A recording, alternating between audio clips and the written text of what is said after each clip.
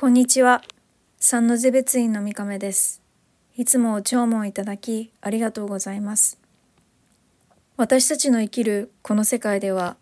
形あるものすべていつかは崩れ壊れてゆきます。2024年の元旦に日本で大きな地震が起こりました。めでたいはずの元旦が一瞬にして崩れてゆきました。誰も一年の始まりにこんなことが起こるなんて思いもしなかったと思います。世の無常を改めて思い知らされたことでした。けれども、そうした出来事というのは、この世に生きる私にはなかなか受け入れがたいものだと思います。この世の無常を目の当たりにしたときに人というのは傷ついて立ち上がれなくなることがあるのではないでしょうか。昔ながらに伝わる修復法に金継ぎというものがあります。お茶碗や湯飲みなどが割れてしまったときに、割れた部分に漆を塗ってつなぎ合わせ、その上から金粉を塗って直す手法が伝え残っています。割れてしまったから新しく買い替えるのではなく、また割れてしまった部分をなかったことにするのではなく、むしろその傷を生かして一つの作品としてめでていくように修復する手法なのだそうです。以前テレビで金継ぎの職人さんの仕事ぶりを見たことがあります。その修復を施した後の姿が大変印象的でした。金継ぎ師さんの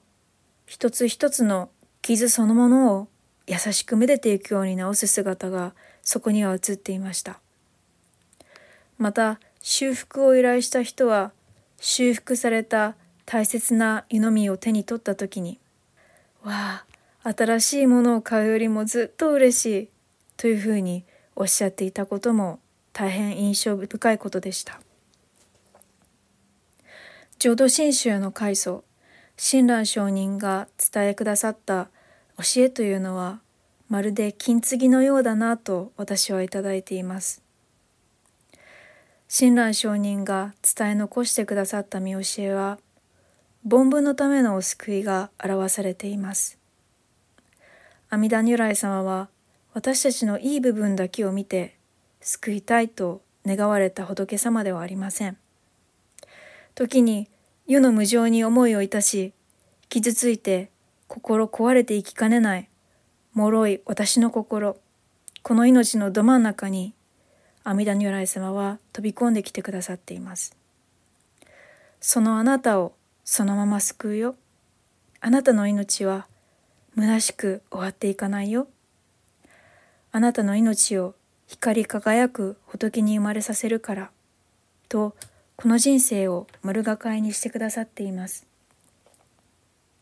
浄土真宗では、悪いことが起こりませんように、辛い出来事が起こりませんようにと祈りを捧げる趣旨で仏様に手を合わせません。阿弥陀如来様のお救いを聞かせていただく中に、いいことも悪いことも全部ひっくるめて、これが私の人生でしたと、この人生の中で嬉しかったこと、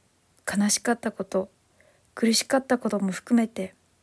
私の人生丸ごとを大切に味わわせていただくことができます。